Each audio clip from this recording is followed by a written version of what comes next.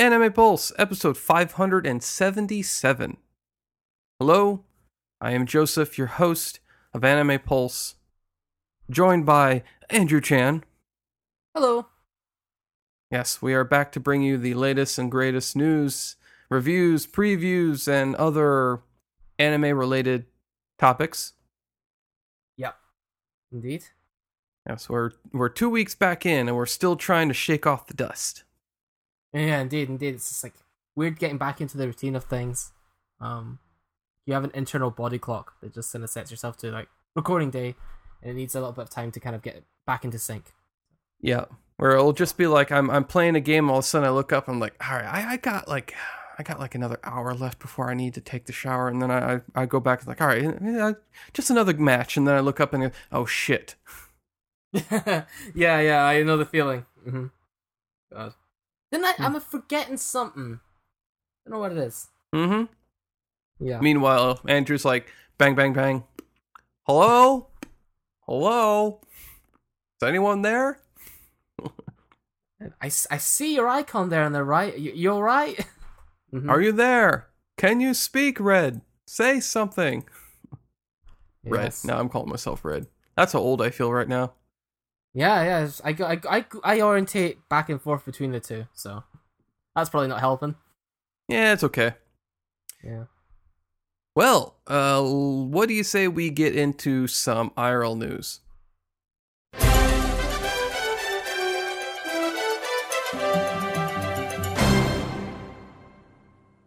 Indeed. So, how was your week this week? Not great. So, we kind of started off okay. Monday and Tuesday was all right. Wednesday, I had to take a half day because I had some major pain in my left ear and the left side of my throat. And probably have another ear infection or sinus infection, some kind of infection. And at that day, I was like, all right, well, I'll use my last day that I have available to schedule to take off. Yeah. And I scheduled half a day of that day for this coming Wednesday. So this coming Wednesday, which I believe is the 17th, I'm going to be taking a half day. So I'll be in the morning going to see an ENT or or ears, throat, and nose doctor, who will be taking a look over all my sinuses and my other parts of my head, and hopefully she'll be able to diagnose whatever's causing me all these issues. Yeah. But on the same day, on the 10th, I couldn't stay at work. Like, I couldn't focus. I felt a lot in pain, so I ended up taking half a day, which is the first time I've ever taken a half day like that, where I've called out of work for half a day. And Chris, my operations supervisor, he was like, "Is everything okay? Are you all right?" It's like, this is the first time in almost a year and a half now that you've decided just to like take off. Yeah. The first time it happened, I couldn't hear out of my right ear, and I took off the whole day. But this time, I just took off half day because I think I can probably be okay. So I ended up on Wednesday just going straight back to hometown. I went to the gym. I worked out for longer than I normally do because Wednesdays are my day I work out now. For some reason, working out twice a week instead of 4 times a week, I lose more weight. I don't know why, but I am. Huh. I know, it's weird. Yeah. So I worked out even harder than I normally do on Wednesday, and I parked my car at a charger, which I had to walk like a block and a half to get to where I usually work out at the gym. It was a fucking hot day, too, so when I was walking back, I was sweating up a storm. Ended up going to Subway, get myself something to eat, came back home, and just kind of like moseyed out the rest of the day. Thursday, really nothing happened. Friday, again, nothing really happened. Yesterday, on Saturday, I went for my walk, and it rained on me the entire time, which sucked. I got up to the Subway, and I was okay. I got through my review of got through my review of the In Another World with my smartphone. Oh yeah, nice. So I did that. I felt pretty good about that review. I put my jacket back on, which thank God I brought my jacket, because as soon as I stepped out that door of Subway, oh, what was it doing? It was raining. And not only that, it was dark out now, so I was getting cold real fast, and I did not feel good. I thought for sure that I was going to get sick as a dog walking back in that freezing cold rain, but eventually the rain let up. I started warming up again, and I got home feeling a lot better than I usually do.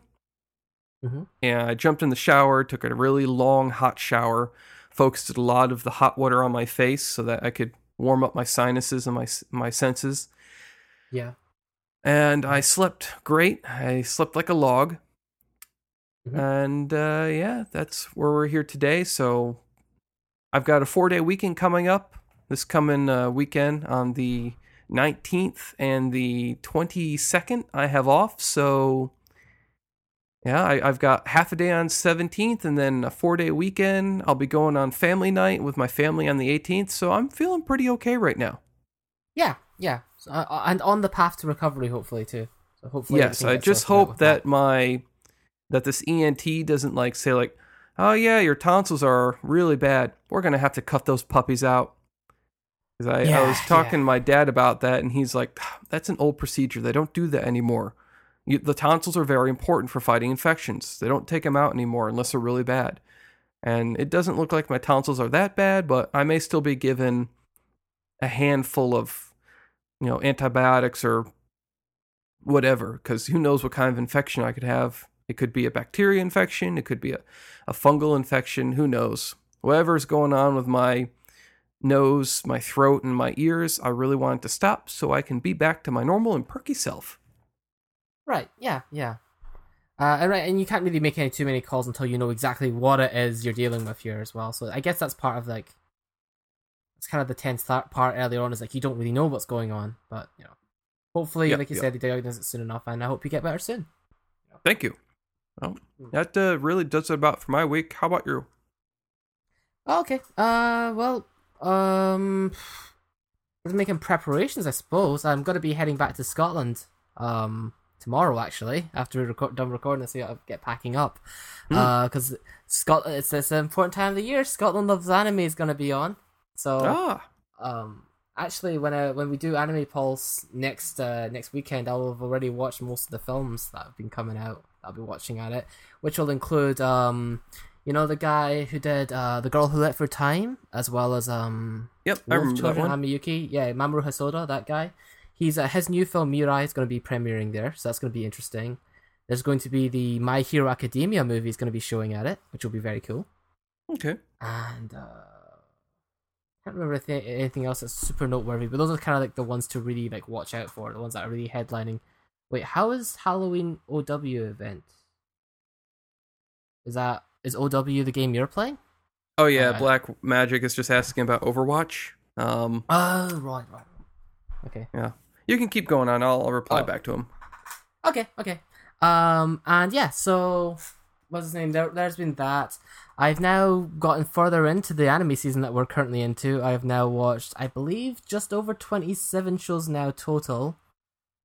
And, well, obviously I will not be able to preview everything I've watched. I mean, some of them are short shows anyway, there's not much to say. I can say that my opinion on the season has been kind of, meh overall. The shows that I've enjoyed, mind you, that I thought were pretty good, were shows I already thought were going to be very good. There hasn't been too many. Usually there's a few pleasant surprises where, oh, I don't know what this is, I won't read the blurb, but it might turn out to be really good and you're surprised. But most of the time, everything has kind of been just kind of mediocre. At least at the moment, that's how I'm thinking about it. With a few shows being kind of surprisingly good. One of them that did really surprise me in a good way was that Bunny Girl show you talked about last week. I didn't expect that show to be that good, but it actually turned out the first episode was quite interesting. Yeah. So, there's been a few pleasant surprises, but, given I've watched just over 27, it's been very few and far between. So there's that. And other than that, in terms of games, I've been modding the hell out of Street Fighter. Street Fighter 5. I haven't talked about that in a while, but the game Street Fighter, I've been modding that a bit, So I even went as far as to like for like if it was $10, I bought like a pack of mods that people have been making, so you can change the models of some of the characters in the game. I already posted some of this already, in the banter channel, and actually I feel bad about uploading it right now because it usually makes my voice become very laggy. But basically I got some Marvel characters in there as well now. So I've got like I've turned M. Bison, the guy I play, into Doctor Doom from the Marvel universe. And like, you know, other things like I've got Hela in there from Thor Ragnarok as Jury and stuff. And, you know, I can do my dream matchups because now Ryu has become Lucario from the Pokemon series. But, you know, so I've just been mucking about with mods and changing things like the sound effects as well. So like instead of it having this guy announcer voice, it's the female announcer from like the Guilty Gear series. Just silly stuff like that I've been doing as well in my free time. But yeah. I apart from that, I suppose nothing much else to say. There'll be a lot more once I'm into Scott Knows Anime next week, so I guess I can move around to the community stuff. And while we don't have any new comments because there's not been any new episode uploads onto this site officially this week, we decided to make an exception this one because there's been 2 new comments on Banana Fish, which technically is the second newest one on the website as far as it's concerned. With the first comment being there from InnocuousBlond, so I guess we'll have to get her on the line, shall we? Here's a link just in case you have problems reaching her. Yeah. Well, let's see here. All right. Blonde, would you like to take over? Oh, sure.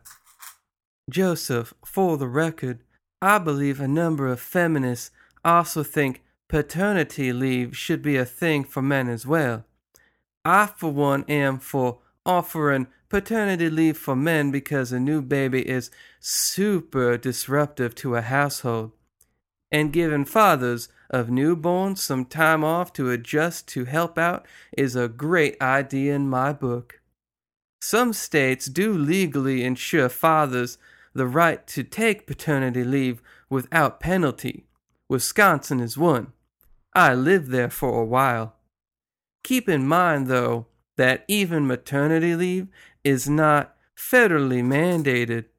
The Family and Medical Leave Act gives up to 12 unpaid weeks to new mothers by birth or adoption, but only if the place of employment has 50 or more employees, and if the mother has been there a year and worked 1,250 hours minimum in that time. Some states help expand this and cover the gaps and allow for the leave to be paid. But it's by no means a great system. Basically, the U.S. has tried to leave it up to the employers, but surprise, employers aren't keen to cover this sort of thing. Just saying. Smiley face. I love how she said smiley face at the end. That's particularly good. That's a good touch. Yes. A nice touch, Blonde. A nice touch. Thank you for coming on again and joining us as you usually do. As always. Yeah, thank you very much. I know it's awkward with the time difference and all that sort of stuff and scheduling, but you know, thank you. Yeah, I guess that's not a thing that's constantly given across the 52 states. I'm in the UK myself, so it's sort of like a different company basis here as well, I suppose, as well in terms of the paternity leave thing. Yeah, it's for the states. It's what the feds don't mandate. The states have to decide, and well, surprise, surprise, the states aren't in all agreement. Yeah. You know, some states are Republican owned, some states are democratically owned, and when you get down to the nitty-gritty, then you also have like the cities within the states that also have their own rules and regulations. And in the end, what was supposed to be the Founding Fathers' act of like allowing everyone to decide their own rules kind of fucks up everything, because the feds say this is legal, but then a city says no, it's not. And then they take the feds to court, and it, you know, runs around in circles for 10 years until eventually the feds are like, oh, we give up. We don't care. And then the city's like, haha, we win. And this pointless infighting kind of comes at the expense of the taxpayer money as well. Yeah. Oh, yeah. It drains us of all of our money in the meantime, where it's just like, hey, well, what about that issue of my maternity leave? And it's like, Yeah, we're working on it. Right now we're in a bit of a debate. Right. You're debating with my money. I can't hear you over the sound of your money. Yeah, priorities, eh? But on that same subject, we do have one reply from Rio, and I don't have a voice to. I don't have Rio on the line, so I'm just gonna read it normally. I think Rio would beat us up if we tried to get her on the line. If I try to do it, okay, all right. So basically, just putting it here, paraphrasing. Blonde is totally on point with this, as expected, since she has 2 kids. But in the U.S., the U.S. has some of the worst treatment for new parents in the world. Oh, know that. Men don't really get that time they deserve. As a hardcore feminist, I believe men should get some of the same time to deal with the new child as the mother. But yeah, maternity leave is not guaranteed here, and it could really put your job in jeopardy. It's a huge issue. Thank you for that. So both of them weighing in on this topic in particular. I will say the company I work for does give their employees a significant amount of time off. We recently had one woman named Sam who gave birth, and she had something like in the range of 3 months off. A lot of it, like I'd say I think she said about 50% of that time was, so roughly 1.5 months was her leave that she was paid for, so it wasn't unpaid. She was actually paid for the leave. And then the other 50% was just her taking off, like time that she had spent up because she's been with the company for so long. Oh, okay. So, yeah, so she used a lot of her time. But at the same time, now her husband has off, and I believe he works, maybe he doesn't, but if he does, wherever he does work, I thought he worked at Global Foundries, but I could be completely wrong. Wherever he does work, though, he actually gets time off as well. Right. I don't believe it's paid like hers is, but he does get a length of time to take off to spend with his newborn. Yeah. So, so it really it goes all the way down to your employer, because the state could say, hey, you got to give them a certain amount of time, and the employers could be like, no. Yeah. It's a bit of its own. It's not a completely sorted out, worked through thing just yet. But even if it was, to an extent, I think there's also like it's good to have guidelines on these sorts of things. But I'm also like, I don't think it's necessarily kind of one size fits all for all couples necessarily, because some people might, some couples might be more happy with like it being exclusively for one of the two, depending on what the career both the parents actually hold themselves. Yeah. So as long as there's some sort of level. Right. And what do you do for like a same-sex couple? Yeah. Like, yeah, exactly. What do you do for a couple lesbians or even a couple gay guys? Like, do you give both the guys off because technically they're the mothers and the fathers, or do you give both the women off, or do you not give either of them off? Right. And because they don't like, at least from what I've heard, they don't like to break down the relationships as the man and the woman, the husband and the wife. They like to say like, we're both the same, or we're both. So I don't know. Yeah.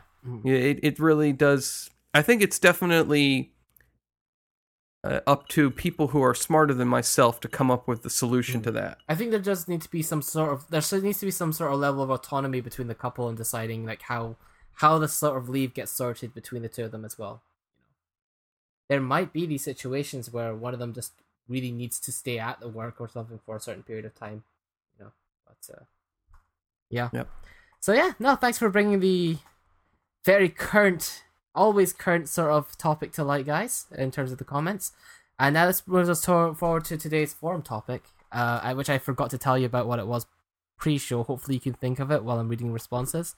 All right, this week's topic is basically first impressions. So, the first episode of an anime is debatably one of the most important episodes in the series because it kind of gives you an impression of how it's going to go. So in the spirit of that, could you name a series or series that have amazing first episodes? And please describe why it was such a good first episode. So, pilot episodes today. Yeah? And yeah, so I'm going to be going over some of the responses that we currently have compiled. The first one is from Shield Bro, who says, "There's not a lot of anime that catch my attention on the first episode. The one that I remember that really caught my attention was ReZero," very topical because we both, because you recently finished that one, the first episode, and Fate Stay Night Unlimited Blade Works also got me to watch the series because to me, the art style was way better than any other anime at the time. I'm pretty sure Goblin Slayer would have grabbed my attention had I not religiously read the manga and light novel. So, there you go, quite a few mentions there. I did bring up before the show that it's one of the interesting things though about ReZero that maybe good for some, good for maybe not so much for other people, is the fact that the first episode of ReZero is essentially like a two-parter. Like it's longer than just 20 minutes. It's like split into two. This has happened with other series as well beforehand, but I remember it in particular for ReZero in that you can't really just watch the first part and be done with it and say, yeah, that's a good first episode. You have to basically watch the second part, otherwise it feels kind of dramatically incomplete. This is before they go to Felt's house, for full kind of context. And then we have Gul Shinobi, who comes in with, "It took me a little while to come up with an answer, but I got one. In the first episode of Death Parade, from what I can remember, it's been a while, you start off thinking that Decim is just some psychopath who enjoys making people play party games where the players' lives are on the line. You don't learn until later that that's not the case." So, yeah. I'd say actually that's an interesting pick, because I wouldn't have thought of that, but it actually is a good first episode when you put it that way, because of the way it's kind of set up. So yeah, definitely pretty good. Death Parade. Still need to finish that show. And now we have Rampant AI, who says, "Last Exile had me right off the start with their obvious love for flight. I was immediately hooked by its skyscape visuals, epic battles, and steampunkish aesthetic." A large image there, the characters. "And I could name more, but that's enough for now." Smiley face. And I believe that's all of the replies for this week. What about you, Joseph? Have you had enough time to think of a good first episode, or? Well, I mean, when I think about like a good first episode, I think of course, my favorite anime ever, which was, the Isekai anime I talk about all the time. The Tenchi spin-off one?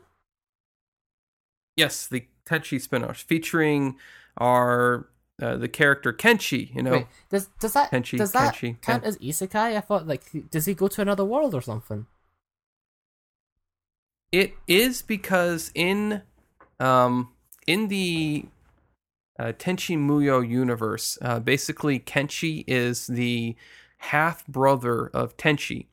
So if you've ever watched Tenchi Muyo before, you know that at some point Tenchi's brother, Tenchi's uncle, maybe. Uh-huh. So Tenchi has his grandfather, and then there is the other guy in that household who ends up getting married to one of the... It's been a long time since I've seen Tenchi, so bear with me here. He ends up getting married to this... I think it's one of the Junai women. I can't be certain. I think she is. Then again, she could just be a very normal human woman. But in any case, they end up having a kid, and that kid is named Kenshi. And Kenshi is trained by the grandfather character, much like Tenchi was, and ends up becoming very powerful. And of course, popular among the ladies because he looks just like Tenchi did when he was younger. Although he's a bit more of a free spirit because unlike Tenchi, who was raised under the strict guidance by his grandfather, Kenshi had a bunch of women surrounding him 24/7 who loved to pick and tease and teach him a bunch of things that a 10-year-old to 16-year-old probably shouldn't know. Right, I see. Yeah. He also got to hang around a lot with Ryo-Oki. Right. And she kind of was his older sister / she almost, obviously she loved him, maybe as an older sister, possibly as something a little bit more than that. Something as an anime older sister too? Yeah. Still older sister. Yeah, as an anime older sister. As an anime older sister loves her anime younger brother. So what makes it particularly strong, he ends as a first episode to you? Well, in the very first episode, basically what happens is it kind of like, yeah. So you have to bear with me here because it's been a while since I've watched it. I really should go back and watch it again. But it hooks you really good. You get in on the first episode and you see this inauguration of this new queen who's, a child. And people are talking about how maybe she's not going to do well, maybe she will. Yeah. And we see these shadowy figures and cloaks, and they're talking about like, oh, that's her. Obviously, they're planning to assassinate her. And they send off one of the shadowly cloaked figures in a mech. And these mechs have really interesting designs, and the animation's really good. It's it's very much Tenchi Muyo animation, but like on drugs. Like it's fucking hyped. It's steroided up. Like it is powerful. It is impactful. Yeah. It has like good shit to it. And this character turns out, of course, to be Kenshi, who's piloting this mech, and he's not looking too well. After he uses his mech, which we then learn that he's actually sick because he was still able to kick ass in his mech when he is on death's door, because he's suffering from some kind of illness from being brought to this world. Oh. And apparently being summoned to this world isn't an uncommon occurrence, but the way he was brought to this world was very different than what normally happens. I see.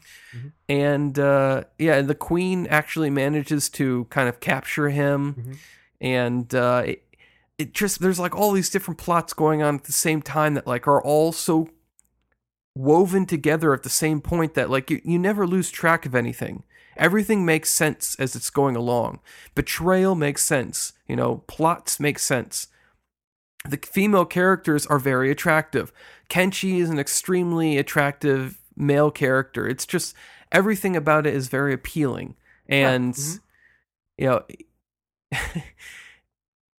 it's just, and you see that like not the girls that even he tried to assassinate don't really like hate him. They even feel something for him when they like throw him out in a cage out on like the outside of like this floating island that they like fly around in, because like he starts like sneezing and coughing and whatnot because he's getting cold, and they throw blankets at him and give him food and whatnot because they're like, please here, get warmed up. And because he's just as you do, he's very cute to the girls. And you gotta watch it. Like I could go on and on and on about why I love this so much. And the first episode is just, it's almost like I've never done drugs before, but I can imagine it's like what happens when you smoke weed or something, or you eat weed brownies, and you kind of just like mellow out on the couch, and you're just like, everything is fine. Everything is great, man. Yeah. It's all so cool. It's just this mellow, days. Like enraptured warmth. Yeah, just this days of just like, you could go through the whole anime and you're just, you come out of it and you're like, oh, that was some good shit, man. Cooked just right. Those brownies. Yeah. Oh yeah. Alright, cool. The passion really, when it comes to this anime in particular, the passion really, really shows through with your descriptions of it. It goes, yeah. And then for everyone who out there is like, wait, what anime? You didn't say the name. Isekai no Sekishi Monogatari. Ah, okay. It's by de facto isekai show, given that it's in the name itself. So there you go. Yep. Okay, I'm gonna go for like a sort of stereotypical, like a very mainstream answer for mine, but I do think it works as a good example for a first episode. I think the first episode of Death Note is really good. I don't think I could do anything different. I wouldn't be able to suggest anything different to improve it. From the very start, the animation is very good. The atmosphere is very good with the big church choir sort of style music to it. You immediately get behind the way Light and Ryuk both think and feel about the world, and the scene in which he starts enacting his reign as Kira is also very good. It exposits a lot of information. You can get behind him and feel sort of like you understand where Light's coming from, whether you agree or disagree with his morals by the end of it. And the end of the episode also ends as an episode 1 should in some ways be, where you don't really know what's going to happen next. Now, we know now that, they go with the whole L thing and detective stuff, but there really is so many routes they could have taken it, and his whole plot of trying to rid the world of criminals, with his Death Note. So, personally, I think that's a good example of a really good first episode. Really attractive, very intriguing, and well presented, really. So I think that's a good, perfect first episode, personally. Very well directed, too. So, yeah, that'd probably be my answer for that question.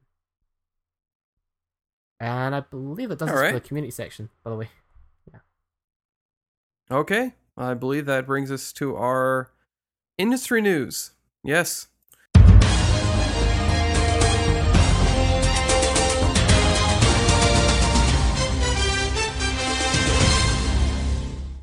Indeed. So, I've got a couple, you got a couple, so I'll get us started here.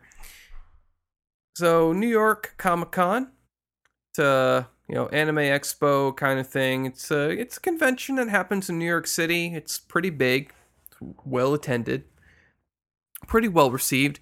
However, recently there was another part to New York Comic Con, which was Anime Fest.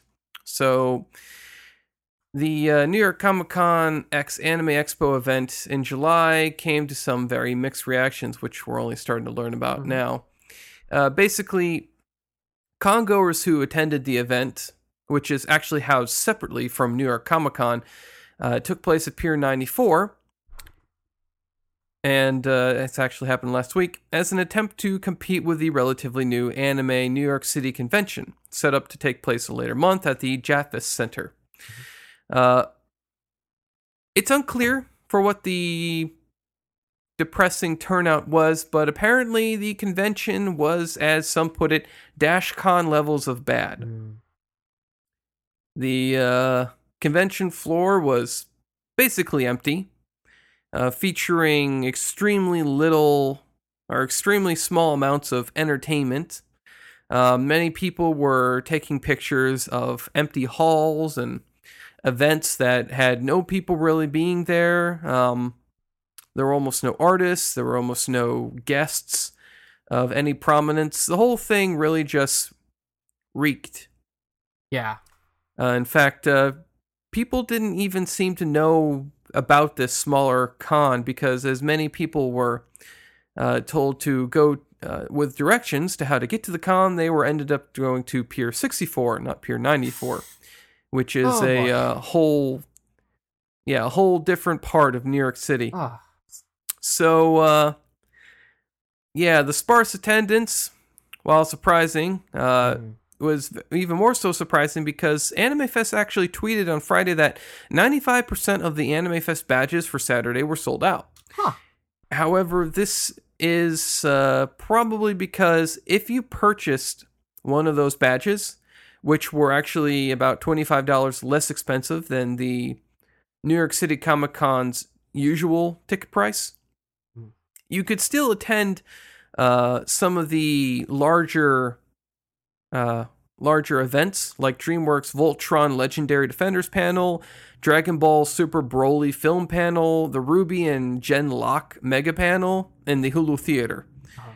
So basically, while people may have purchased the tickets to attend the event, they didn't necessarily go to the event because they were busy going to the actual New York Comic Con and not this separately housed, further away convention that drew mostly ire from people instead of happy. That's bad organization overall. I mean, sounds like it's a marketing nightmare because, God, getting the location wrong is one thing. That's death sentence in itself, but competing with a convention that everybody knows about, that's like another nail in the coffin. God, how could it not have turned out like this? But looking at these screenshots from the article you sent, yeah, it looks pretty bad. It looks really bad.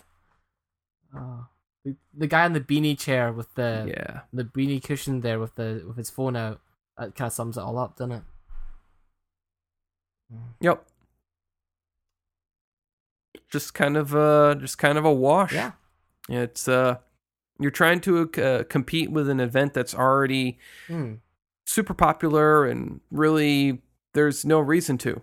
The only way I could think, like, one way you can maybe kind of do it is if you time scheduled it in a way where, like, a lot of the main events at Comic-Con had finished, and this could be considered like an after-party sort of location where, like, there's a lot of other stuff for if you want to stay out later.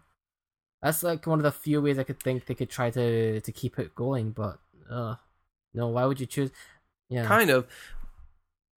But I think of it like, almost like, EA gets, or Electronic Expo, actually gets a convention as well, and Sony actually pulled away from that convention center, the main expo, and they made their own convention about Sony related products. But that still makes sense because Sony's a big enough brand name that people will attend that event, even though it's going on at the same time as the main, Electronic Arts Expo. Yeah. So, like, you're talking about the Sony Experience thing, right? That they do every year. Yeah. Yes, the Sony Experience. Yeah. Mm-hmm. Yeah, it's true. I mean, some people will arguably only go to E3 just to check out the Sony stuff. So yeah, absolutely. They can definitely hold their own. Yeah. But in this case, there was no big names to really to put behind this offshoot. Mm-hmm. It's a case of, like, opening your chicken shop right next to, like, a KFC and stuff. Like, you steal some of their business, but they steal yours too. It's probably not really helpful. Yeah. And in this case, it's almost like that chicken shop in California, I believe it was, where the owners were actually purchasing, like, Popeye's chicken, and then, like, taking it out of the boxes and then reselling it as their own shit. Oh wow. Went that far. And they got caught for it too, it seems, then, if you know about it. Yep. That's all sorts of dodgy. Nope. Don't like that. Yeah.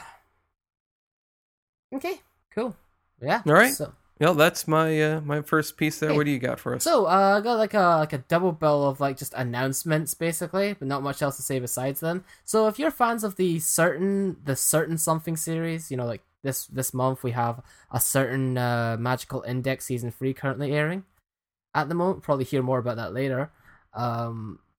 There's also been an announcement for 2 more series coming out from the same series that are focused on 2 other characters. So one of them is a brand new series that will be focusing on Accelerator, titled A Certain Scientific Accelerator, who is basically kind of a side character in the other series that I've released so far, as well as they've also announced a 3rd series to the A Certain Scientific Railgun series. So that's going to be getting a season 3, much like Index has as well. So we just know that they're going to be based off the mangas of the same name, and that the main cast will be taking back their roles for the franchise. This will also be animated by JC staff, who have consistently been doing it so far. And the stories take place in Academy City, a city that's like of the future, that's run by science and shit. So yeah, if you don't know about the series already, there you go. But if you do know about the series, then I guess that gives you something to look forward to. I, for one, prefer Railgun to Index personally, so I am definitely looking forward to a season 3 of that.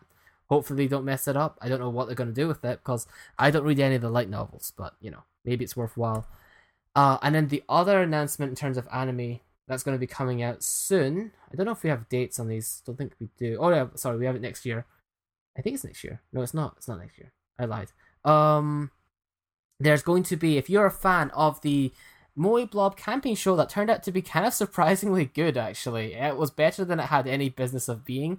Yuru Camp, or Laid Back Camp, it's not, it's basically Christmas came early, because you're gonna get a 2nd season, you're gonna be getting a movie, as well as another bunch of anime shorts. So, the whole shebang, you're getting all 3 of them at once, like kind of like an OVA movie and a 2nd season. I don't know what you're gonna do with a movie about laid back camping, but it sounds interesting enough. There you go, 3rd season. There's very little information out about it at the moment, but I just thought we'd get in early and give you guys the announcements. So that's pretty much my news article, unless you have anything to say about Index or Eurocamp. Nothing about Eurocamp. Index, wasn't there already something? So are they doing like a continuation of like that spin-off that Accelerator already had? Because didn't Accelerator have like his own little... Yeah, well, he's had his own series for a while, but it's never been adapted to anime form. They kind of tested it out because during the second season of Index, they covered a bit of it. Ah, okay, that's what that was. In the second season of Index, they cover a bit of Accelerator's own story, kind of like to test the waters, and now they're like, okay, now we're going to go full out with it. We're going to actually make his series into an anime. So it features him and the Lolly Last Order as they do stuff. I don't know what... God, the Lolly Last Order, who's a little too aware of her own body and Accelerator than than should be. He deals with the fan service scenarios like a real man. He's not like Toma, you know. Toma walks into a scenario, he blushes like your typical sort of like shy harem protagonist, right? But like Accelerator just like slaps her on the ass and is like, "Get the hell out of my way." He's pretty unshaken about these scenarios, these situations he's thrown into. So I suppose I can respect. What was it like? He goes and he opens up the bathroom door at one point, and both the girls are in there. It's all three of them actually. And like, he just like lady, the soldier closes lady. the door again. And he's just like, guys, there's a friggin' lock on this door. And it's like, well, that's a fair point. Probably just locked doors. So yeah, and it was even more. They double it because typically in these scenarios the person that they get walked in on gets usually really embarrassed and shit. But in this scenario, like, they're both like fully grown and they're like, nah, he's just a kid. We're over 30. Who cares? Yeah. So it's like they deal with I kind of get that. Although his voice, that like high screechy like he does, it's just like, ooh, kind of tone it down there. Yeah, he does a very cackly sort of like over the top. Yeah, he does. His English voice is also quite good, actually. It's that I can't remember the actor off the top of my head, but he has a very smooth cadence to it. So, okay. So, I guess on to the next bit of news. Yes. Okay. Well, I'm sure we all know about virtual YouTubers or VTubers, as they've come to be called. And they've kind of, garnered their own popularity these past year or so. Well, we have some new challengers coming out to the mainstream pretty soon. And these aren't just any VTubers. No, these aren't just any fresh-faced otaku who are putting on a cute girl mask and tricking a bunch of older otaku into thinking that they're women. No. Now, these VTubers are actually designer characters made by some rather prominent artists. So, we have 3 in total. The first character, whose name is, let's see here, Himetsuru Sayuki, designed by Tiv, who you may also know did the illustrations for Masamune-kun's Revenge and Heaven's Memo Pad for the manga. Then there's Kujo Kasumi, who is made by Hiro Kanazaki, who was the Arrow Manga Sensei and the Oraimo light novel illustrations. So he did that. I complimented this guy last week. Is this the character designer? Can't remember if it is. Remember I talked about him and art styles. They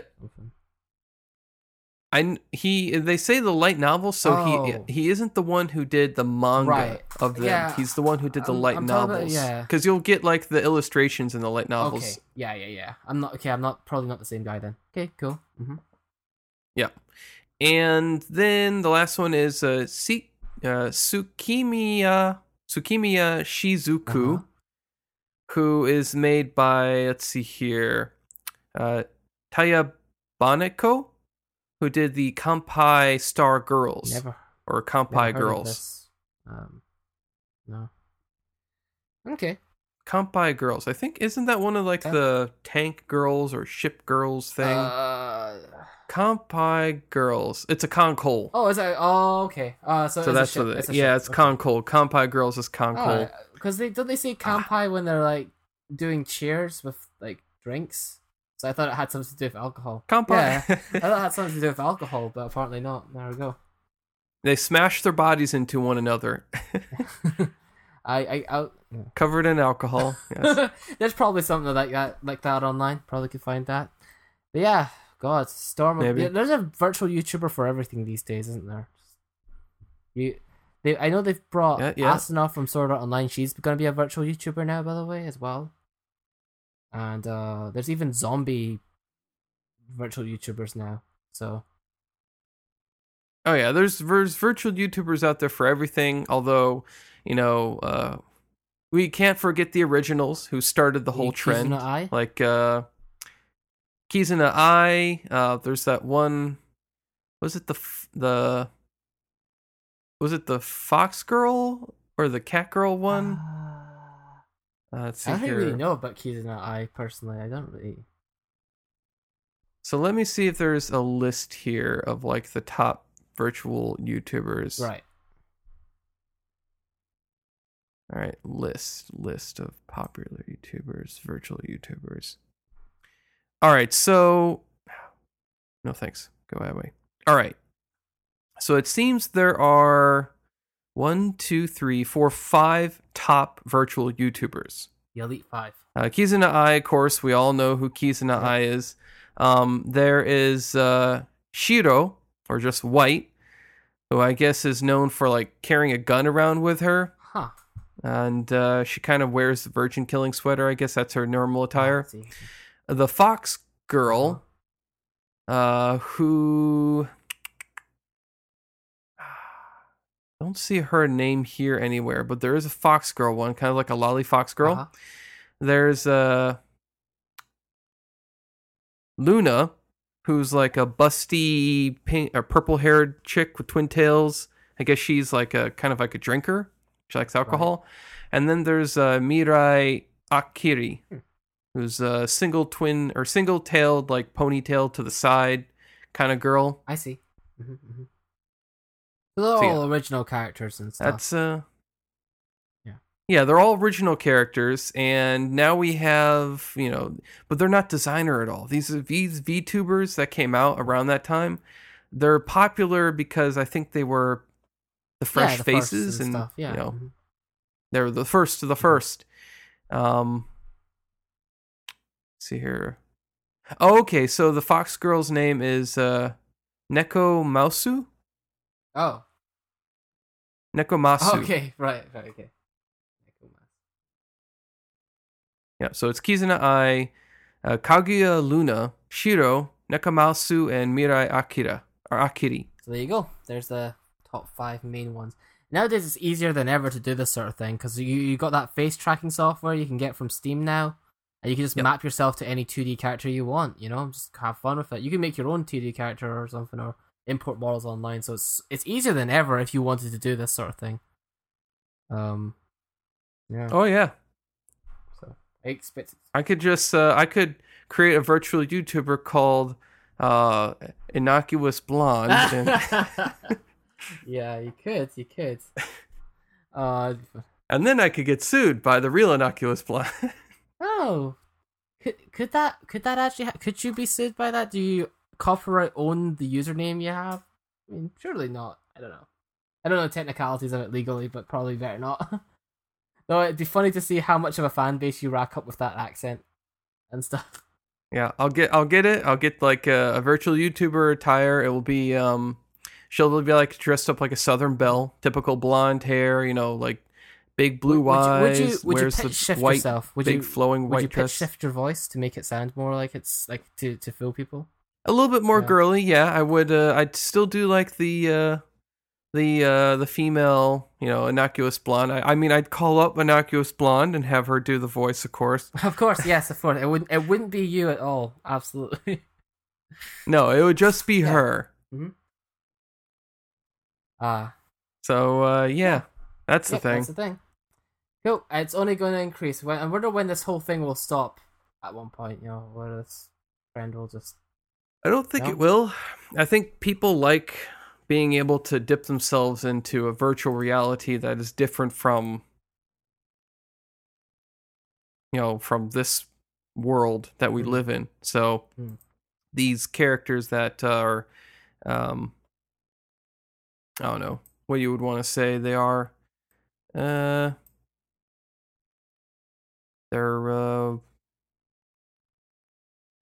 different from reality. I don't know what the word is right here. I don't know. Larger than life? I don't know. Words fail me. My internal thesaurus isn't running very well today. No. Yep. But anyway, I get what you're saying. So shall we move to the last piece of news we got for today? Sure, go ahead. Well, I got us a sadder one, actually. Earlier on this year, in March, actually, I think it was, a Japanese school idol in a little known sort of group that's focused on agricultural promotion idol group. I suppose they have an idol group for everything now. Hanged herself, and it's just kind of brought recently to attention that new details have now been brought to the public, given that the parents and family of this idol singer, wait, I should really get the name, is now suing the record label or the company that owned the rights and stuff. So obviously the company themselves deny a lot of these claims that have been thrown forward towards them. Oh, sorry, her name is it Umoto or Omoto? I'm just gonna say Omoto for now. Yeah, so she was in the idol group, and apparently they're suing her under responsibility for the suicide itself, given that apparently her working conditions were unreasonable. Now, seeing as it's their word against the parents in terms of the company, take these with a pinch of salt, but according to claims here, she was paid barely $300 a month despite working around 12 hours a day. And this could go on for about 20 days a month, so she was being rather underpaid for extortionate amounts of hours, given that that's kind of like constant overtime. Oof. Yeah. So, and then there's other talks about how she was driven to suicide, given that, according to claims, she was driven to the suicide given that she was having trouble working out her, balancing out her working commitments along with study life and, everything else that kind of comes with that, and, she was considering to leave the idol group early, but apparently, and again, take these with a pinch of salt, was being pressured by the officials there and fans or whatever about leaving. And it got so bad where apparently the company pulled money that they were initially going to offer her in transferring to a different high school once they've heard that she was going to leave the group, as well as the agency telling her that if she left the group prior to the end of her contract, she would be fined 100 million yen. So, shortly after this, she was found dead, hanged herself on March 21st after skipping an event that she was scheduled to attend. So, it's I think the biggest moral about this, I suppose, at the end of the day, is about the sort of dehumanization that kind of comes with being an icon, being an idol, or whatever it is. Asia's quite big on the whole idea of like boy bands, girl bands, and stuff like that. It's sort of like mass-produced celebrities that become famous at such a young age. And a lot of them aren't ready to basically deal with it. There's so much pressure being in the public spotlight. So, I think it's just a real moral to the sort of working conditions, and at the end of the day, they're all kind of people, as much as people look up to them as like goddesses, as it were, when it comes to idols in particular. So, yeah, I get it. There we go. Bit of a bitter pill, I know, but some harsh industry truths right here. We give you the hard-hitting scoop, as it were, here. And there we go. I suppose that does it for the news today, then. Sorry it ended on such a somber note. Sorry about that. Yeah, a little depressing. Yeah. Well, I do believe, however, that brings us to our previews. In a world where laughter was king. No, in a world, Jack. What do you mean, no, in a world? It's not that kind of movie. This is our second previews for the fall 2018 season. And I guess I'll get us started here by talking about Radiant. Yes, Radiant. Much anticipated by many. All right. Yeah, so this is I guess you could call it the new shonen jump kid on the block. Yeah, kind of. Yeah, they're trying the to new be. shonen kid Wearing on the their block. colours. Still as Yeah. close. Yeah. Mm-hmm. Definitely. Anime starts out. It looks like we're in a it starts out first with exposition. Yeah. A lot of exposition. Voice going on and on about, demons in the world and humans who run into the demons, who don't die from it being, cursed by the demons, end up becoming these half demon, half human hybrids that will eventually train to fight the demons, and they're even more powerful than demons, but the world looks down upon them, and so on and so forth, yada yada. Mm-hmm. I forget, did they call them Radiants? Was that the name for these hybrids? I think it's like, I think it's like the best of them become Radiants or whatever. It's like the highest rank you can be, or something. Right. Is like a Radiant, yeah. Right. My memory's a bit fuzzy. So, yeah, you'll have to forgive me too. Mine's a little bit fuzzy too, because this one didn't really stick with me all that much. So it begins. So after the initial exposition dump on us, we cut to a town where we are witnessing this kid jumping across some rooftops. He drops some money on someone's table, picks up some bread, continues jumping across rooftops, where he's like, "Oh no, I'm supposed to meet my friend in the forest." Mm-hmm. And cut to our friend in the forest, who is like, "Wow, he sure is late today." And down jumps the boy who was jumping across the rooftops. Mm-hmm. And turns out this is our main male protagonist, the guy we were looking at before, whose name is Seth. Not Seth Rogen, just Seth. And he's got like these two little Oni horns coming out of the top of his head. Mm-hmm. And he has the voice of a 12-year-old girl. Yeah. I thought you'd noticed that, actually, because I remember you mentioning something about... Yeah. I noticed it because we have this very young kid who maybe looks about like, 8 or something like that. And then we have this other dude who's, I don't know, maybe in his late teens, early teens, somewhere around there. And the kid who looks 8 has a deeper voice than the kid than Seth. Yeah. And I was like, what the fuck is going on here? And of course, then I looked it up later. Seth is voiced by a female actress. So there you go. That's one of your biggest mess ups right there. You don't do that. Not if you want to make a shonen anime. Well, the story goes on where the Seth character brings out some books and shows it to his friend. It's like, haha, I took these from my teacher. I'll show you these magic moves. And he tries to cast a few spells and it doesn't work. Yeah. And then he's like, fine, I'll just show you some of my original magic instead. He goes up to this big old boulder.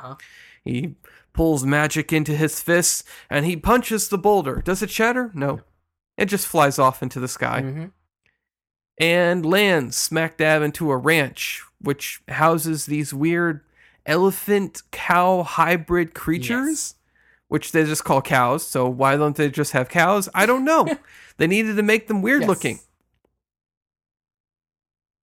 So they, the cows then proceed to stampede towards Seth, chase him and this new kid down, and to the town where we cut over. And I thought this was a guy at first, because all we saw was this chick from the back who has an extremely large head of spiky hair. She actually reminds me of a character from Danganronpa. Oh yeah, okay, I haven't seen that. Yeah, who has the same kind of hair as her. It looks fucking dumb. I gotta be honest. Her hair looks really dumb. It looks super lazy. Like, that's just like some artist was like, I don't know what to do with her hair. And they're like, just make it gigantic and spiky like this. And it's like, oh, wow, that does work. And it's like, no, it doesn't. Does not work at all. But, she ends up trying to buy some rope from a vendor. And he's like, no, I won't sell you the rope. You're a new sorceress who's moved to town, and you're going to use the rope to tie us up and sacrifice us to something or another. And she's like, first, I just need to buy rope. Second, I'm not going to sacrifice you enough. Third, you're going to sell me the fucking rope or I'll blow your place up. He's like, oh, okay. And so that's when she starts noticing the stampede. She sees Seth being not trampled, but, running away. And Seth, of course, is like, oh boy, I hope my master doesn't see this. And he ends up going right past her, and she's like, staring him down. And he's like, she saw. Mm-hmm. And she casts some magic, puts all the cow elephant hybrid things in a orderly fashion, and then Seth falls onto the ground. She, berates him for a little bit before getting a rock tossed at her because the villagers are villagers and they don't like magic. Yeah. Angry mob mentality, yeah.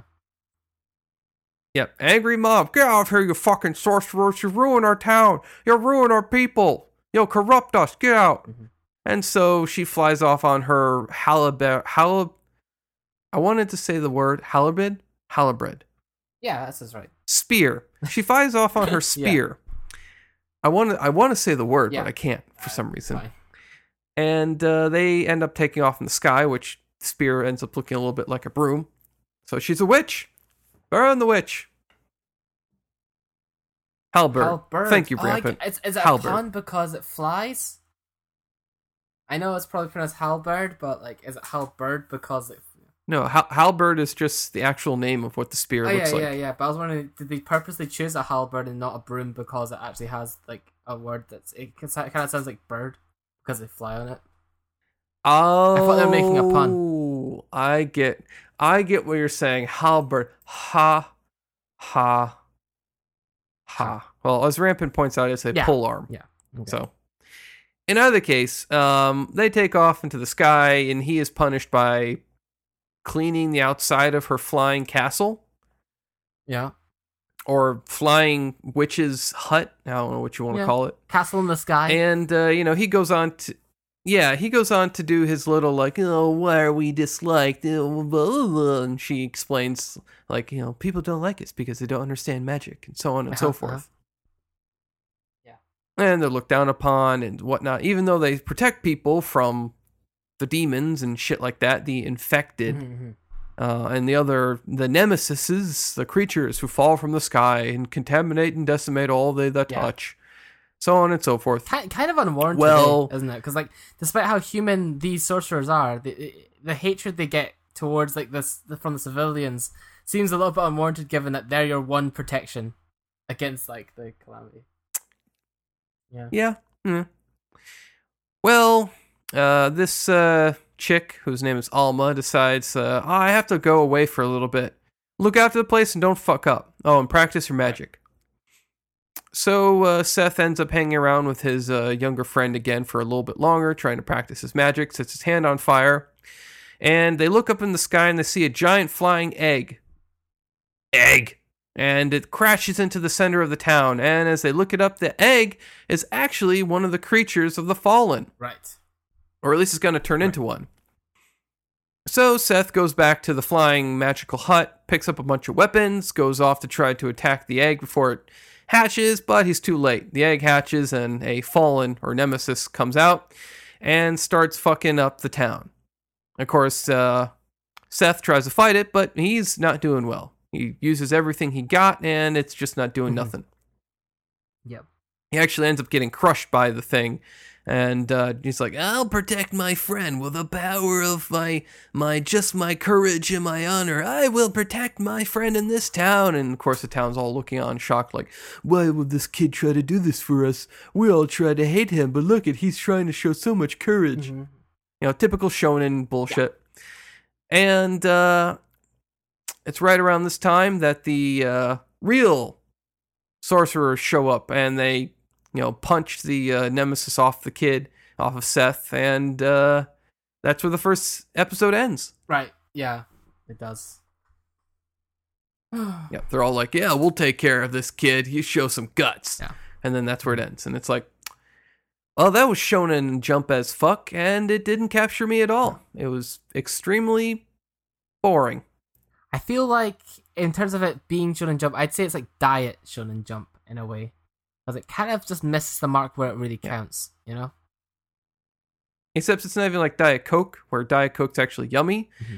It's like Diet Mountain Dew. Right. Mm-hmm. Where it's like, what's the point? Mountain Dew is supposed to be this overly sugary super drink that causes your kids to have brain tumors. Yeah, exactly. That's what we're after. Like alcohol-free beer, even. You know, what's the point? Yep. Oh. But yeah. Yeah. So, and we don't even get introduced to any other characters really. It's just this main character who sounds like a girl and has zero redeeming qualities so far. He's brash. He's unintelligent. He's weak. I guess it's a typical shonen jump. I guess the idea that you're supposed to like him is but because he's got a good heart or something. I guess. Yeah, and that's the whole thing. Like, people will like him because he's got a good heart, right? No. No. Like, give us something else. Like, even Naruto, he had his first art that he learns, which is amusingly. There's not really a special move in particular that he even learns this episode or uses. Well, the first thing that he learns because he steals scroll is he's got the shadow clone jujitsu. Oh no, I'm talking about like in Radiant again. Like in Radiant, it's not like an iconic. Oh, okay, no, because he's got nothing. Like all he's got is a punch. And that it doesn't even look impressive. It's not like he goes on to then explain like this is actually a super rare form of magic or anything. Something like to capture our attention. No, he's just like, yeah, see, it's my magic. I punch things and they fly. Yeah. Except you punched this creature and it did shit. Seems like, especially because it's current season, didn't do anything. It's like one part's Fairy Tail, one part's like Black Clover, but not as good as either one of those two. Yeah, those other shows. And I know I was looking forward to because I saw the main cover. I was like, oh, it's got some of this girl with giant drills on her hair. And a drill-haired female is like maybe the potential waifu character. Okay, I'll give it a shot. Not introduced at all. No. It's just centered on him. Which, sometimes if you do center it just on your main guy, that's a good thing in a shonen to try and get you behind the main guy and understand his, his reasons for doing what he was. I mean, like, Naruto episode 1 mostly just spent its time with Naruto, for instance. But, like, by the end of it, I don't really think that we learned that much about this guy, besides that he has ambition, kind of. But he doesn't really have life goals. Well, I mean, I don't know. Even in episode 1, like, they will go to the classroom of Naruto, and then you do see all the other Sakura characters there. Like, a lot of the future characters. Yeah, you do. But you see Naruto's future wife for a moment. I mean, I'm just saying, like, it's not so much an issue that they focus mostly just on one character. It's just the problem is, like, what we have focused on the main guy, Seth, in this episode, I don't really think it gives us that much insight to him other than, like, he doesn't play by the rules. That's about it. Really. Yeah. So, I'm not going to continue watching it. I've almost no interest in the first episode. Like, it's almost faded from my mind because of just how much I didn't care about it. It's generic. Very, very, very generic. It's like a French baguette that is like being sold at a French store in France, surrounded by a bunch of other more popular French stores that are selling the same baguette. Did you purposely mention France because this is based off a manga that's from France? Is that why? No, I mentioned it because he's eating what looks to be a French baguette. Oh, right. Okay. In the beginning, and now that I think about it, there you go, because it's a French anime. Like, there you have it. Anime it's Japan, but like but the manga's by a French guy, so better luck next time. Yeah, that's a steer, right? Which is kind of like sad because the one who did the animation for this was Studio Lurch. Yeah, Lurch can make some. I can't remember. Off the top of my head, I can't even remember what Lurch makes. Yeah, Lurch can do okay. Sorry. I like. Let's see here. They did. Let's see here. Assassination Classroom. A lot of these are like Monster Musume. Assassination Classroom. Monster Musume. Danganronpa. Actually, that's very apt. That's very apt considering you made that comparison earlier on. I did. That's interesting. I thought it was very lazy. That hair was just very, very lazy. So yeah, that. I got anything else here that they did? Oh, they did Bahama. Oh, yeah, Bahama. Machine Doll. Oh, they did Asobi Asobase. That's current. That was last season. Okay. Yeah. Majide Watashi ni Koi. I guess one thing we can take home from this is like their shows don't tend to be bad looking. Like, I don't think I can see any one of these that are actually bad looking. So maybe it's less like a studio fault, more like the direction or what they choose to adapt. You know? Because like I don't think the show puts out anything that looks necessarily bad. Even when they're not the best. I don't know. I get it. Okay. Yeah. Cool. So right. Yeah, not gonna continue that one. Alright. Well, hopefully your next preview will have a much better outlook. But for now, I guess I'll go on to my first preview. With the today's one. Actually, I've got a Shonen Jump show for you right off the bat here, but today's theme is not Shonen Jump, it's more just sports in general. And there's always room in my life for some hype as hell Shonen Jump shows sometimes, and especially when it comes to sports ones, because those are few and far between. But in that spirit, Fall 2018 delivers us Hinomaru Zumo, also known as Sumo of the Rising Sun, or Sumo Wrestler Hinomaru, an anime obviously about figure skating. So, we start off with a brief introduction into the world of sumo wrestling. That it's one of the few sports that of its kind that doesn't divide combatants by weight class, and that reaching the pinnacle achievement in the sport means getting the title of Yokozuna. The intro here is pretty effective and serves to introduce people like me, because I don't really know anything about sumo wrestling, so it helps me know exactly what the thing is about, and it establishes its tone with the visuals and sound. And, you know, you can already kind of tell that this is going to be one of those, like, hot-blooded, like, passionate stories about rising to the top against monstrous opponents akin to slaying dragons, communicated by the dim lighting, atmospheric low-key audio, and the many mysterious character silhouettes that will no doubt make strong rivals for the protagonist later. Cement that with the crescendo being a more energetic opening, and our Shonen Jump sports anime is clear for takeoff here. Now, we start with, like any good Shonen Jump show is worth its salt starts with, and that is a train molesting scene.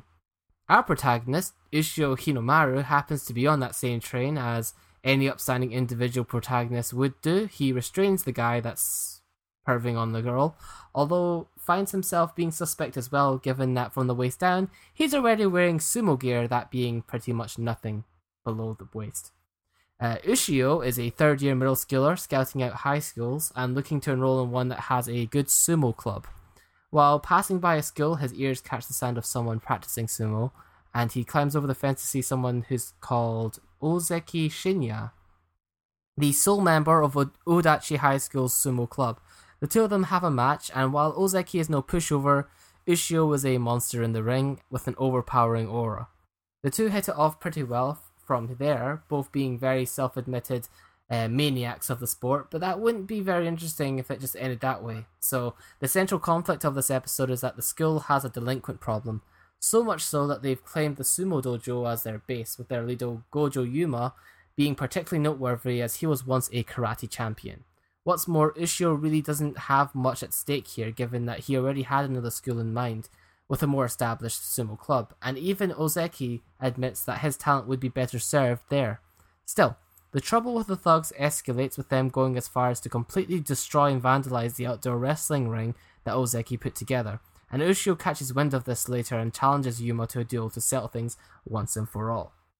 Despite being urged by Ozeki to give it up because Yuma will not make it a fair duel, and despite him being throwing shade at Ushio's dream of becoming Yokozuna, given that he doesn't meet the required height of 164 centimeters, Ushio, of course, as a true man, remains steadfast, not once flinching at the intimidation of the gang making fun of his sumo wear.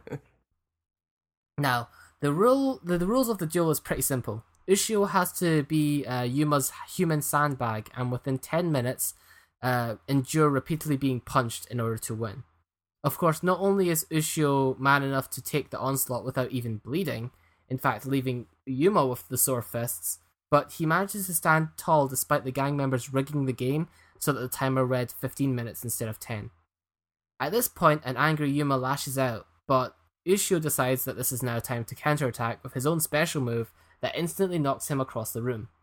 It is at this point that Ozeki realizes that Ushio isn't just some nobody, but a highly regarded wrestler from his day, with the strength earning him the nickname Onimura after a demon. The gang are not ready to keep their end of the bargain, but Yuma pulls them back, acknowledging that he was soundly beaten. Being carried out by his underlings, Ushio offers him a rematch at any time in the ring, to which Yuma seems to take that to heart. So, yeah. All's well that ends well, and Ozeki and Ushio seemingly part ways there, but surprise, at the Freshers Fair, Ozeki comes back to the dojo to find that Ushio's waiting for him there, having decided to join this school, as people who care this much about sumo as Ozeki are few and far between. Ozeki is overjoyed to have recruited his first member, and the two vow to make a splash in the professional world of sumo wrestling, ending up the first episode.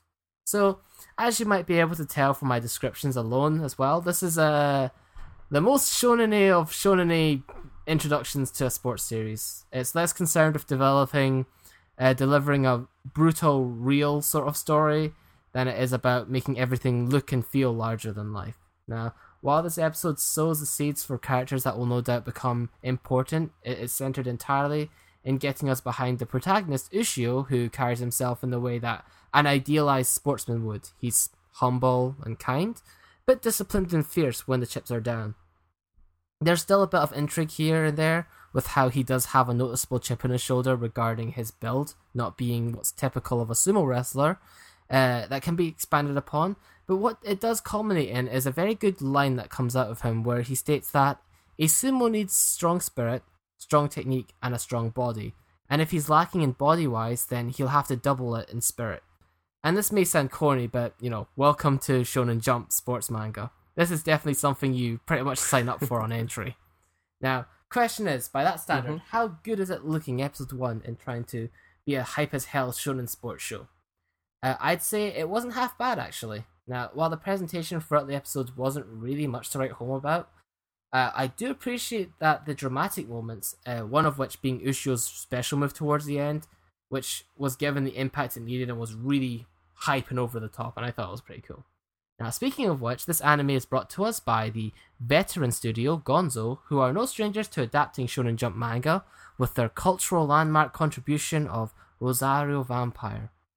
Honestly, from here, there isn't much else for me to say about it starting off though. It seems pretty paint by numbers, which isn't necessarily an issue if the execution is good, and on that front I'd say it looks competent enough, at least from episode 1. If this sounds interesting enough to you, then give it a go. I doubt it will be that much of a letdown in the long run.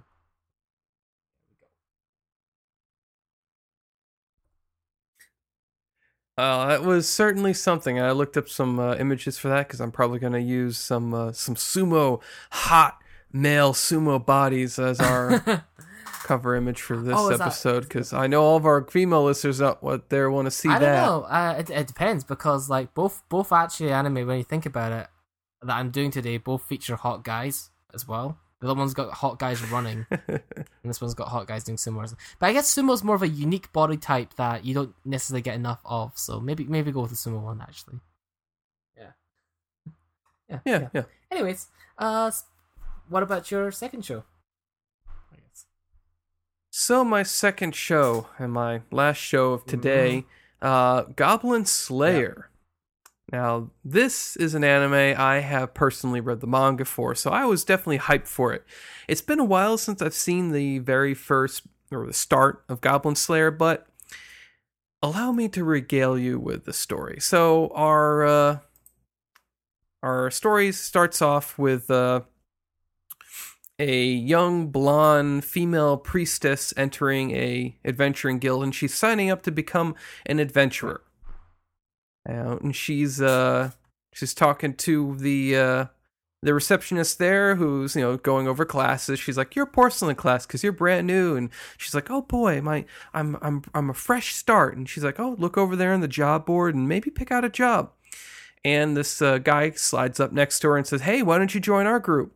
We need a healer or priestess in our group, and we're gonna be going off to do a mission of super importance." And she's like, "Oh really? What are you gonna do?"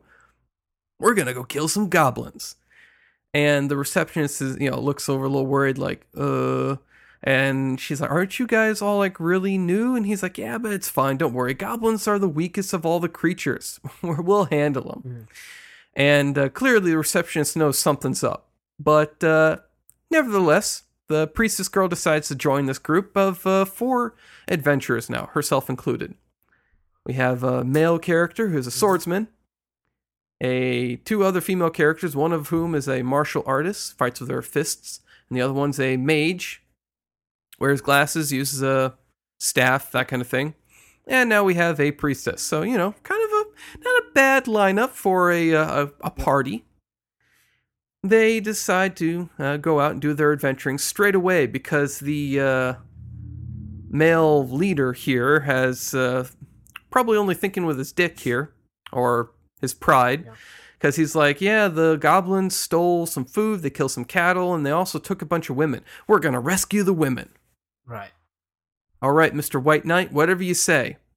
They get to the cave entrance, and our priestess points out, hey, did we prepare it all? Like, maybe we should go back. And, Mage Chicks says, what, we made it all right here, and you're complaining now? No, we're going in. They enter the cave, and priestess asks, hey, do any of you have any healing potions? And they're like, nah, you got it though, right? You can heal us. She's like, yeah, but just 3 times, and then that's it. And they're going through the cave. They see a bunch of these weird goblin-esque decorations, and they split up because part of the party takes off while the priestess and the mage are in the back. And the priestess hears something behind them. And she looks into the dark, and the mage chick's like, what do you hear? And she's like, I thought I heard something behind us. And like, that can't be possible. We came from that way. There's nothing over there. Well, lo and behold, some goblins come out through the dark, and they attack. Now, the mage chick is able to fire off a fire blast and is able to kill one of the goblins. She's like, haha, I can do this. But the goblins quickly overpower her and stab her in the stomach. They break her staff, and they smash her glasses. She's fucked for the most part. Yeah. The other half of the adventurers finally finally realize, hey, the rest of our group, the distance attackers, they're getting fucked up. Let's go help them.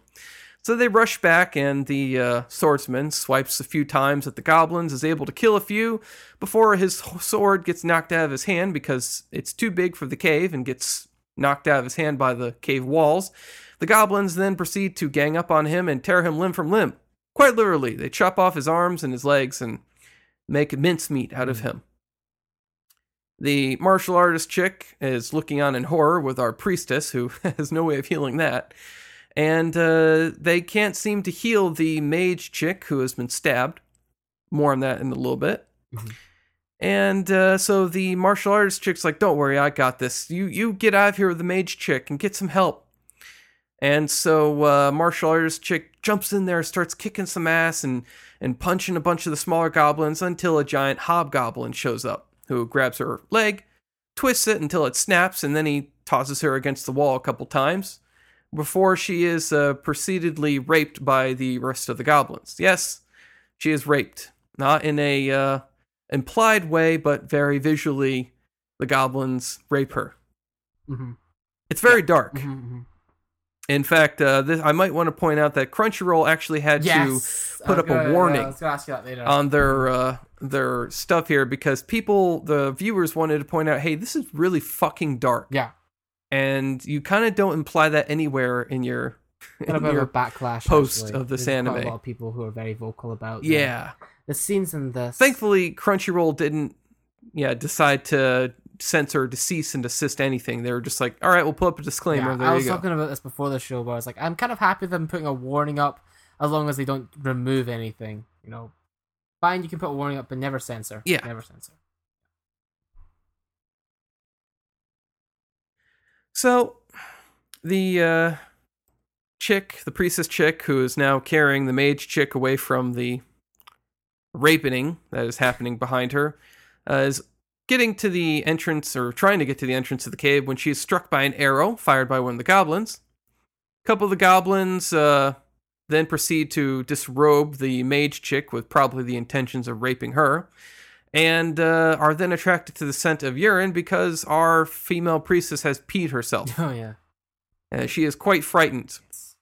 But thankfully, it's right about this time our main male protagonist shows up, aptly named Goblin Slayer.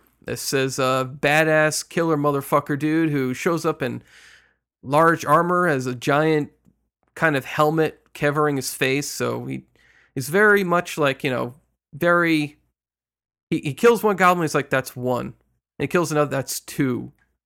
And, he's like, I'm surprised you can actually talk. And he goes over the priestess chick, he pulls the air out of her shoulder. Mm-hmm. He's like, here, drink this, it'll help with the pain. She's like, but feed it to my mage friend, please, she's hurt. And he's like, yeah, it's too long for her. She's been stabbed by the poison blades, because that's what goblins do. They use this paralytic poison. She's fucked, she's dead. And he then goes over to her, and she's like, please kill me. And he's like, okay. And he stabs the mage chick in the throat. And gives it a good twist for, just so, we all know that she's dead. And he then, gets up and he's like, well, I'm going to go kill some more goblins. What do you want to do? And she, of course, our priestess chick is like, I'm going to come with you, please. It's like, all right, well, what can you do?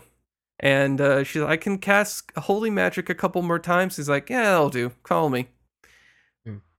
So they go through the cave, and she talks about, the attack that happened against them. And he's like, yeah, see this? And he holds out the torch, and he holds it out in one direction and the other. And he's like, look, these caves, they have a bunch of other holes in them. You idiots didn't see the goblins that were probably hiding in one of these entrances when you were walking through. So that's what happened. Yeah. Mm-hmm.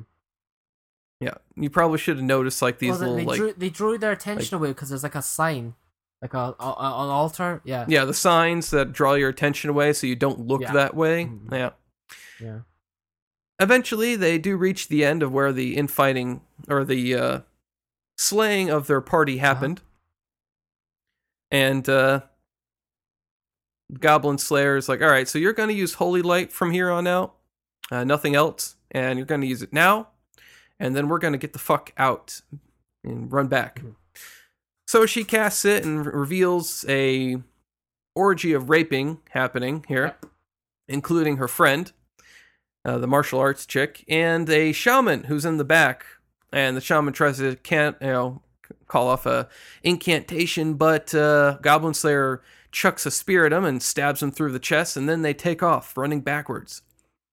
That's because Goblin Slayer had set up a trap, trips the hobgoblin after our priestess uses another incantation of light magic, and then Goblin Slayer stabs the hobgoblin through the head. Then proceeds to take her back to the area where all the women were being raped, kills the shaman for good this time because he hadn't finished him off, and reveals that there were a bunch of baby goblins in the back, children, whatnot, and then proceeds to smash all of them to bits and pieces. Mercilessly. Yeah, I mean, the priestess girl is like, even the children? He's like, especially the children. Especially the children. These fuckers are going to hold a grudge. They're going to come after us. She's like, what if there's a good goblin? He's like, a good goblin. The only good goblins that come are the ones that never come out of their holes. And he starts bang, smash, smash. And it sounds like he's killing swine or something like that. And, she's just crying her eyes out as he's doing this. Yeah. And then he comes out absolutely dripping in blood. Yep. And his eyes glowing red. This motherfucker does not fuck around. He was about killing motherfuckers.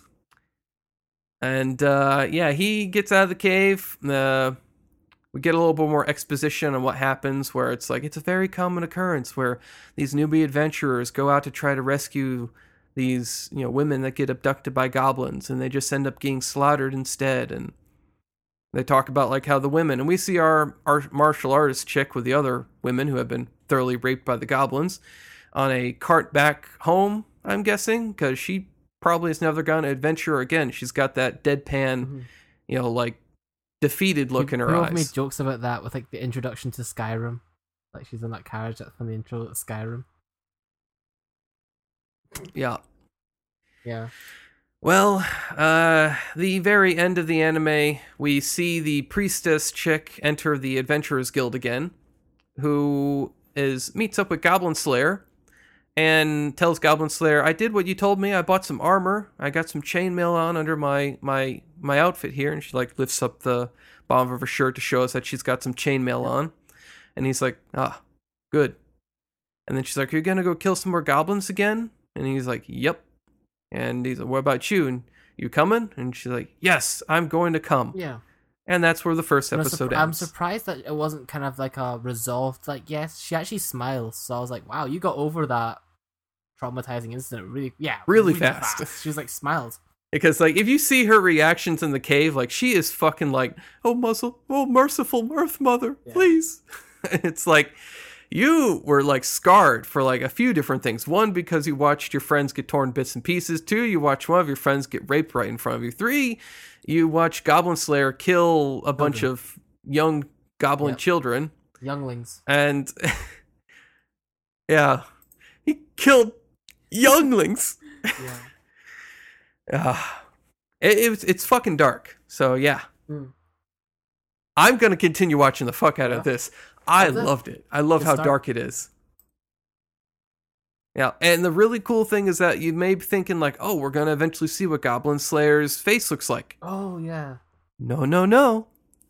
Because, at least in the manga, he takes off his helmet once, but we never actually see what his face looks like. He's only ever seen in his armor. Kind of like Kakashi from Naruto. Kind of, except this is his whole face instead of just his lower half. And eventually we see what Kakashi looks like with his mask off. Yeah, eventually, I suppose. True. Eventually. So yeah. It's definitely cool. But be forewarned, it's very dark. And if it follows the manga, there's an uncomfortable amount of goblin rape going on here. Okay, so it's not even just episode 1.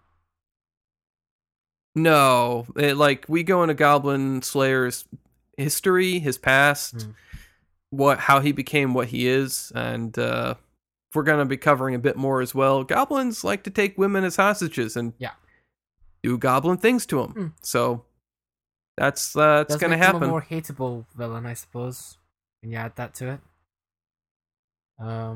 Yep. As response to Rampant, nothing's got that on Berserk though, in terms of the dark. But yeah, that's a bit of a high standard there. But, yeah. Cool. Yeah. So yeah, cool. That's what we got. We got going on right now, and if you're interested, you might want to see a bit more of Goblin Slayer. You want to check it out a bit more. Keep your eye on this one. I suppose it's one to watch for multiple reasons, controversy and all. There we go. I suppose that brings us up to our finale. Yep. For today. Indeed. So what do you have last and least for us? Hopefully not least. So the first show I covered was our last and best. Yes, best of all. The first show I covered was more like the super passionate shonen-y type sports one. So the second one I thought I'd go for one that's got more of a slightly more realistic approach to it or whatever. And to that end, the season has Kaze ga Suyoku Fuiteru, or Run with the Wind. Which, if that's your thing, might be the show for you if you want something more grounded. Now, it starts off with a clip that we'll get into more context on later, with a black-haired guy running from a shopkeeper at night, having just stolen some food. But he's caught up to by this other youth on a bicycle with a scary expression that asks him, "Do you like running?" Anyways, after the opening, we see the dark-haired guy, Kakeru Kurahara, being toured around a university student dorm by the guy on the bike from earlier, Haiji Kiyose. Now, one by one, we're introduced to the different occupants of this dorm, each of them showcasing their own quirk, which, to be honest, it's a bit of a clunky way to present each of them in my taste. I mean, it's effectively kind of like this, where it's like, it's introducing the supporting cast and trying to make them more memorable before we have enough time to develop them.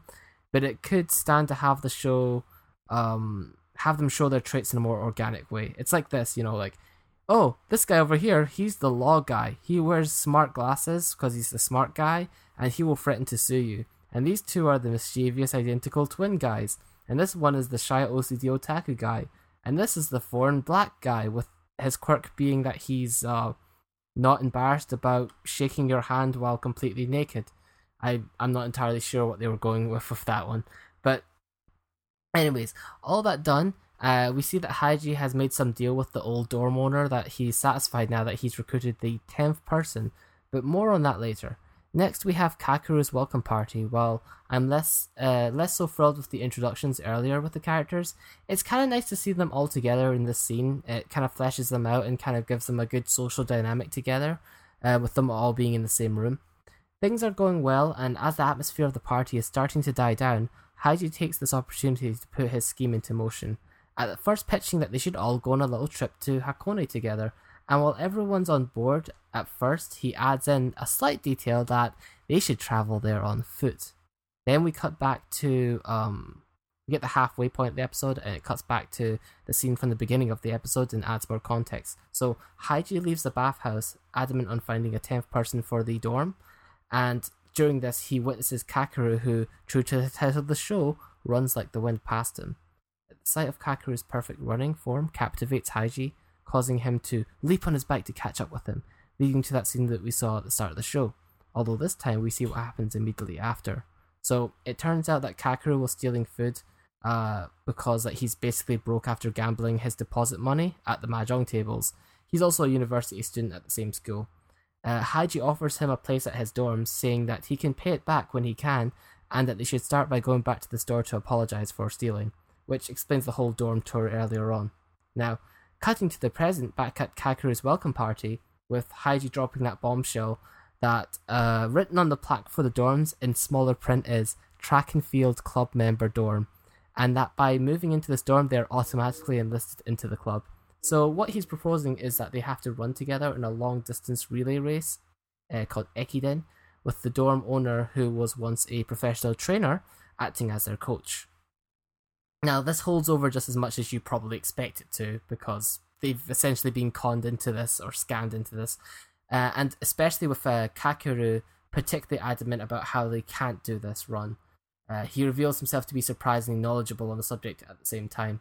Still, with no one on board, Haiji seems still optimistic, and we cut to the morning, the morning after, with Kakeru doing his daily run before bumping into Haiji, nursing what looks to be some sort of leg injury at the bench. It's here that Haiji restates his resolve that he will recover within 6 months and will be able to run, and will run at the Hakone, and will also convince everybody else in the dorm to run as well. As Kakeru is about to leave, Haiji states Kakeru's full name and school, showing that he knows more about him than he first let on. And Kakeru turns, surprised to see Haiji facing him, with the morning sun rising behind his head symbolically, and a dramatic wind blowing between the two, ending the episode. So, I do find it interesting, the contrast in approach between this and that sumo show I just did. Now, obviously discounting the differences between the sports themselves, because that's kind of obvious. While one is focused almost exclusively on being an introduction to the protagonist, this one has arguably two protagonists and wanted to get the rest of the team in there as soon as possible. It's kind of a trade-off, because Hinomaru Zumo's MC is much more defined by the end of the first episode and clearly embodies the spirit of the show, whilst with Kaziga Tsuyoku comes off as more of like a slice-of-life, inspirational sort of story, as it's less focused on one particular moral or whatever. Also, while I did find the intros to each character in the show being a bit lazy, the group dynamic by the end felt kind of natural, and that's important in a show where it's going to eventually be about teamwork. Despite my criticisms, it's not as though any of the characters was downright unlikable, and they're functional to smoothly get the story going off the bat, so take everything I criticised there with a pinch of salt. Now, if we're talking visuals though, this show blows most other shows like this season out of the water. The backgrounds are well drawn, the way the show handles lighting, is especially with the night scene, is really nice and cinematic looking, and the animation throughout this episode on the characters was smooth as milk, really. I just hope that they can maintain the standard of quality throughout the entire series, lest it suffer the same sort of issues that Ballroom Yokuso had during its run, which is an apt comparison given that it has a very similar art style, and it's also by Production IG, the same studio. So, if you're in the market for a more grounded take on the typically more adrenaline-packed sports genre, then this could be for you. If nothing else, it's not the most typical sport that's adapted for anime, so that's something. And I personally will be keeping my eye on this to see if it keeps pace. Pun intended. Haha. Indeed. So. Yes. Clever. Thanks. I thought so too. I wrote it and I was like, you genius, you've done it again. So yeah. All right. I believe that rounds out our previews for this week. And we'll be having some more. At least we're going to have at least 2 more shows, if not 3 more shows of previews. I think one of them we're probably going to jointly preview New Index. Oh yeah, right. Yeah, perhaps we could join that one. I'm not entirely sure. I might leave that to you because I have watched it and I'm not entirely sure how much I have to say about it yet. Yeah. And plenty of previews actually going on this season. Right. So that's good. Yeah, I definitely didn't want to lose out last season where I had nothing to preview and you had 5 more shows to preview. So I wanted to come up with a few more stuff. So that's why I'm expanding my horizons to things that I don't necessarily think I'm going to continue watching. I think that's good. I mean, if nothing else, it gives that sort of moral that we should try all sorts of shows and like you said, broaden your horizons. I couldn't say it any better than you just said. Yeah. All right. Well, that does it for another episode. And as always, until next time, keep watching, keep listening, and keep the anime love strong. キスしたくなっちゃった。